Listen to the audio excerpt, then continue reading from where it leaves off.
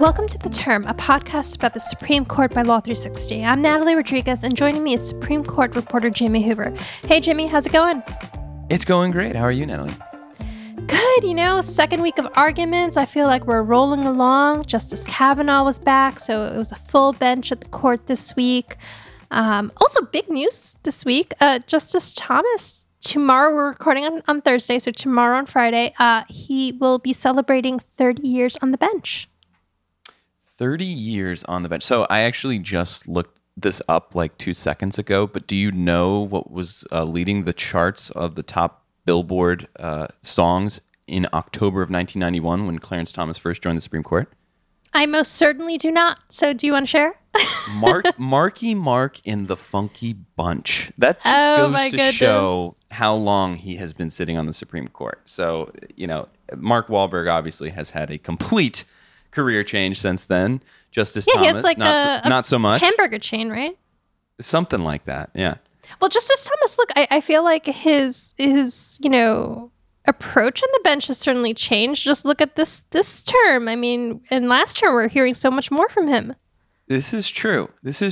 Entering into his fourth decade now on the bench, he seems to really be finding his voice. He's asking the first question at all these oral arguments. So maybe this is the best decade yet. So big ups to Justice Thomas for that. I hope his colleagues get him a cake or something in celebration of 30 years on the bench. But we got a lot more to talk about. Sometime today, as we record on Thursday, we're expecting a new, highly anticipated report from President Joe Biden's 36-member Supreme Court Commission on possible reforms to the institution. Yeah, this is going to be just the initial report from a commission that President Joe Biden put together to look at certain reforms for the court.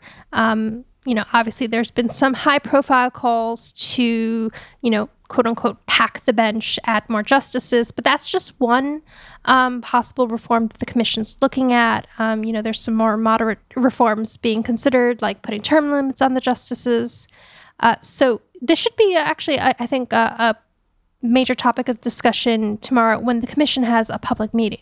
And separately, the justices themselves are going to be meeting, but not about this report. They're actually going to be talking about all the cases and motions and applications on their weekly conference. So potentially we could see some new cases taken up tomorrow or on Monday when the court releases orders after their conference. But obviously we'll be keeping an eye on that. That's right. And, as we said, it was an argument week for the justices. They're actually just wrapped up their oral argument sessions for October. So they have a few down weeks, but they kind of have been packing it in. It was a short week because of the Monday holiday, and they managed 4 arguments this week. And we're going to focus on one of those cases this week that was argued on Wednesday. The case is called United States versus Tsarnaev, otherwise known as the Boston bomber case. On April 15, 2013, Dzhokhar Tsarnaev and his older brother Tamerlan set off 2 pressure cooker bombs near the finish line of the Boston Marathon, killing 3 people, including an 8-year-old boy, and injuring more than 260 others. The nation was gripped by horrific images of the attack and the ensuing manhunt for the brothers, who killed a Massachusetts Institute of Technology police officer while on the run from law enforcement. The older brother, Tamerlan, was killed in a shootout with police. Dzhokhar was sentenced to death by a federal jury in 2015 for his role in the killings, but last year, that sentence was overturned by the First Circuit, which found he didn't receive a fair trial. On Wednesday, the Department of Justice argued its appeal to the Supreme Court in the hopes of reinstating Dzhokhar Tsarnaev's death sentence. To help us understand this complicated case better, we have on Law 360's senior Boston courts reporter, Chris Villani. Welcome to the show, Chris. Thanks for having me. So you've been following this one for quite some time, since it was actually coming up through the appeals pipeline in the First Circuit. So before we jump into Wednesday's arguments at the Supreme Court, let's kind of set the table here. Why did the First Circuit overturn Dzhokhar Tsarnaev's death sentence? Well, the biggest issue going all the way back to the district court trial was venue. There was a legitimate question, and it was the subject of a mandamus appeal to the First Circuit in 2015 as to whether this trial would actually take place in Boston. And there were similar arguments to what was made after the Oklahoma City bombing and Timothy McVeigh's trial and moving that to Colorado. There was talk about moving it to New York City, maybe Washington, D.C., even Springfield, Massachusetts, to the federal court out there, just to get it maybe a little bit removed from where it happened, because this was thought of as an attack not just on the people who were directly impacted, who were killed or injured, but on a Boston institution and indeed on the city itself. Ultimately, the First Circuit decided, it was not a unanimous decision, but decided this trial can happen in Boston, but the vetting of jurors, the voir dire, has to be thorough. It has to meet the standards of the First Circuit for high-profile cases. And the biggest issue that the First Circuit harped on in oral arguments in this case was the fact that the government really objected to drilling down as to what jurors might have seen in terms of coverage, what stood out to them, and also drilling down into their social media, and what at least 2 jurors of the 12 had social media posts that related to Tsarnaev. One retweeted a tweet calling him a piece of garbage. Another had tweeted about being in lockdown during the manhunt when they were trying to find Dzhokhar Tsarnaev and Tamerlan Tsarnaev after they were identified as suspects. So this was something that needed to be done in order to satisfy the First Circuit. You can have the trial in Boston, but you have to follow this process. The First Circuit found that they didn't. The evidentiary issues, which really, and I'm sure we'll get to it, were the crux of what the conservative branch of the Supreme Court wanted to talk about. That's always felt like a secondary issue. The First Circuit, I think, was really focused on venue, jury selection, and did Tsarnaev get a fair jury? Was the jury selection up to the high standard set in the late 60s in the First Circuit? And the panel found that it was not. And at least one of the judges, the late Juan Torrea, he always said this trial should never have taken place in Boston. He thought that in 2015. He thought it again in 2020. So that's been the question. Venue and then jury selection has really been the biggest issue that the Circuit Court has been focused on. You did mention that secondary issue, though, regarding evidence. Can you just explain a little bit of what the First Circuit also held when it came to important mitigating evidence during the penalty phase of the trial? Yeah, I don't know if we can call it the secondary issue anymore, right? It seemed to be a primary issue for the Supreme Court. But the crux of Dzhokhar Tsarnaev's defense, his lawyer admitted in opening statements he did it. There was no claim of innocence here, but the crux of the defense, both in the actual trial and at the penalty phase, was that Tamerlan, the older brother, was the dominant one. He was the jihadist. He was the one who really pulled his brother into these actions and this horrific crime. And part of the evidence that the defense argued showed that was evidence that Tamerlan Tsarnaev was involved in a gruesome triple homicide completely unrelated to the Boston bombings that took place in Waltham, Massachusetts in 2011. So this evidence did not come before the jury, and the argument has been that it should have, because this is, as Ginger Anders put it yesterday, Tsarnaev's lawyer, this is sort of the case when it comes to establishing that Tamerlan was someone who was bent on jihad, who was incredibly violent. These were gruesome murders, and he was a domineering presence. It's not to say that Dzhokhar Tsarnaev is innocent, but that, they argue, is a powerful mitigating factor when it comes to assessing whether he deserves the death penalty. It's evidence that in the course of a regular trial never would come in, because it's hearsay even a couple times removed, but it's a much lower standard when it comes to mitigating evidence. And they argue, and the First Circuit held, that it's evidence that should have come before the jury in this case to try to assess whether Tamerlan Tsarnaev was the one who was pulling the strings here. Right, and there are shades of the DC sniper case when obviously Lee Malvo got a life sentence after I think the jury found that he had been under the influence of the older assailant in that famous crime. So let's just go to Wednesday, and let me ask you how the DOJ made its case to the Supreme Court to reinstate the death sentence. Well, I think the DOJ really focused on, and I thought that Eric Fain did a good job kind of summarizing this in his rebuttal, that any error here was harmless, because look at the evidence the jury did hear. And the facts of this case, which are largely not in dispute, are horrific. Dzhokhar Tsarnaev is on video placing a backpack behind a group of children, deliberately and somewhat casually walking away. Seconds later, there's an explosion, the blast killing 8-year-old Martin Richard.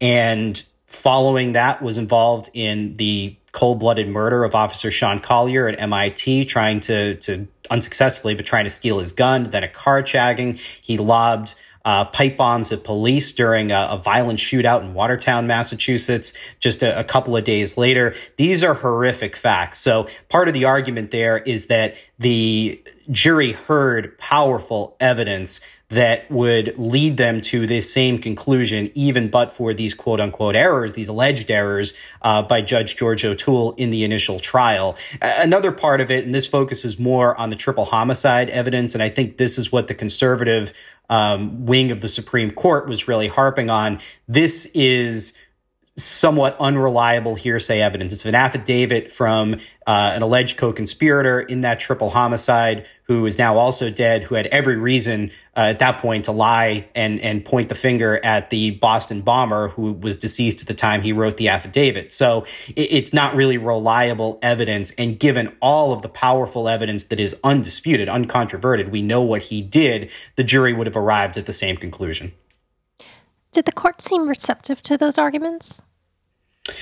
Well, like anything with the Supreme Court, it was split, right? So I do think the stronger argument from Tsarnaev's perspective was the media exposure, the pretrial publicity, and the effect on jury selection. I think really the entire liberal wing it really sounded a lot to me, actually, like the First Circuit arguments, where there was sort of this question of, you have this guy, he's clearly guilty, and as the DOJ, you tried to cut corners here. It seemed like you wanted to go out of your way to exclude questions for the jurors that seemed perfectly reasonable. I think the liberal wing of the jury, of the Supreme Court, rather, was receptive to that. I also thought Justice Barrett had some interesting comments, and Justice Thomas asked about this as well. Should the Supreme Court be in the business of reversing circuit rules of this kind, and sort of a threshold question when it comes to reviewing what's called the Patriarchus standard here in the First Circuit that was established in 1968. Is this something that the court should really be delving into? I think the arguments about the evidence really did not sway the conservative majority. I think a number of the justices were pretty clear that they thought, one, the evidence was unreliable, the affidavit. And I think there's also a sense, going to the DOJ's argument, that even with that mitigating evidence, even with that mitigating factor, there was also a lot of powerful evidence that led the jury to ultimately decide a verdict of death in this case. So I would have to, Jimmy can speak to this as well as anybody. Sometimes it's difficult to try to handicap these things, but if I'm a betting person, I would say that this death sentence is probably going to be reinstated. Obviously, I would say a split decision, but it was a tough one to read because they were sort of all over the place in how they received the arguments. But I don't think the evidence when it comes to, or the argument when it comes to the mitigating evidence, was one that landed all that well with the Supreme Court. Right. Your story had an interesting quote from Chief Justice Roberts that we have lined up here that we can play, in which he's kind of asking Ginger Anders, an attorney for Tsarnaev, about what that would even look like to have, a potential introduction of evidence about an unrelated triple homicide at the penalty phase of a trial. It would focus debate on something that the district court determined really just couldn't be resolved. There were no witnesses available. They were both dead. And he concluded that would require, I don't know if he used the term or not, but a mini trial. It's certainly a detour into something that at the end of the day there was no basis for resolving. It isn't a question of, who do you believe? They're both dead, and they're not there, and the determination is whether that was an abuse of discretion. Right, and that's just one. That's the perspective of Chief Justice Roberts and potentially some of the other conservative justices. But the liberal justices came at this question of the mitigating evidence and the exclusion of the mitigating evidence quite differently. And here's another clip from Justice Elena Kagan responding to an assertion from the Deputy Solicitor General Eric Fagan on behalf of the government, saying that adding this evidence wouldn't have added much. I mean, think about what you're just saying, Mr. Fagan. This court let in evidence about Tamerlane poking somebody in the chest. This court let in evidence about Tamerlane shouting at people. This court let in evidence about Tamerlane assaulting a former student, a fellow student, all because that showed what kind of person Tamerlane was and what kind of influence he might have had over his brother. And yet this court kept out evidence that Tamerlane led a crime that resulted in 3 murders. So it seems like we could kind of have a bit of a split ruling here, even going to these 2 separate questions where the justices fall. And it's like you say, it's probably going to be pretty hard to predict exactly where they come out on both of those things. But can we just take a step back for a second? And I want to mention something that Justice Amy Coney Barrett brought up at oral arguments, which is that the Biden administration has called for a moratorium on federal executions in the first place. So here you have the DOJ fighting to reinstate this death sentence when they have no immediate plans to execute him. So can you just back up for a bit and talk about, where we are and what are the stakes of this case if the government really doesn't have any intention of executing him? Yeah, and I thought Eric Fagan's answer to that was interesting. The beginning part of his answer sort of went to, this is going to take a while before it ever would come to fruition anyway. So, and then he came back to, we want this jury verdict to be respected. He had a fair trial and that sort of a thing. But look, we don't know what the next administration is going to do. We don't know when the next administration is going to come in. I think that's kind of what Eric Fagan was saying here. And they may have, as was the case between the last administration and this one, a very different view of the death penalty. So what the end game is here for the DOJ, I'm not sure. I think there are a lot of folks, particularly those who are maybe more left-leaning, maybe those who are more likely Biden voters who wonder what the DOJ is doing here and feeling that it's a waste of resources. I can tell you that here in Boston, it's very split. And if they do have another death penalty trial, if the First Circuit verdict is upheld by the Supreme Court and they have to do this all over again, I think the mood here would be very different. I think they would find with years removed from it, with some of the rawness, some of the pain, I won't say completely gone. It never will be, but at least some of those scars maybe scabbed over just a bit. They would find people a little bit more split on this question. Even the survivors themselves and the victims' families have been split over whether Tsarnaev deserves the death penalty or whether he should get the death penalty, is maybe a better way to put it. I think there are some that would just as soon have him rot out in ADX Florence for the rest of his life and not make a martyr of him. And then there are others who feel that death is what he deserves and what he should get. So as for what the DOJ's endgame is, it's hard to say because it's unlikely that any sentence would be carried out in at least the first term of this administration. But I think, speaking just as somebody in Boston, there is a large swath of the population who would like this person, this story, this case to just go away and focus on the event, the Boston Marathon, which coincidentally was held just a few days ago. It's normally in April, but because of the pandemic, it was held just 3 days ago as we speak now, and kind of look forward. I did not. I've run 2 marathons, but never Boston. So who knows? Maybe someday. But I'm getting closer to 40 now, so my window may be closing. Certainly an important case to watch. Chris, thank you so much for coming on and talking us through this case and some of the complicated matters that the Supreme Court is going to be wrangling with. Happy to, anytime. Well, it was great chatting with Chris. It's a fascinating case, and I think that about does it for this week, Natalie. It was so good to talk to you. Likewise, Jimmy. Looking forward to seeing what happens at the court next week. We'd like to thank our producer, Stephen Schrader, and our executive producer, Amber McKinney.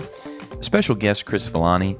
Music for the show comes from Slender Beats, and for more information about all the high court action, go to law360.com/The Term. You can also find us anywhere you listen to podcasts. Just search Law 360 and The Term. Thanks for listening.